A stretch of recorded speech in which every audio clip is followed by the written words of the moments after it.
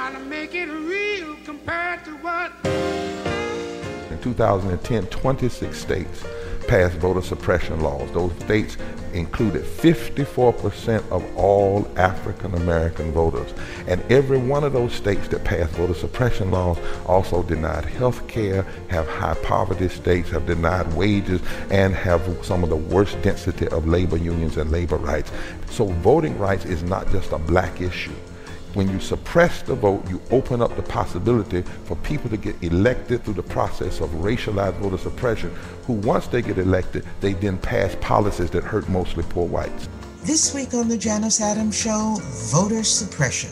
Our guests, the co-producers of the year's most critical documentary, Capturing the Flag, how the big idea of American democracy can be defended by small acts of individual citizens.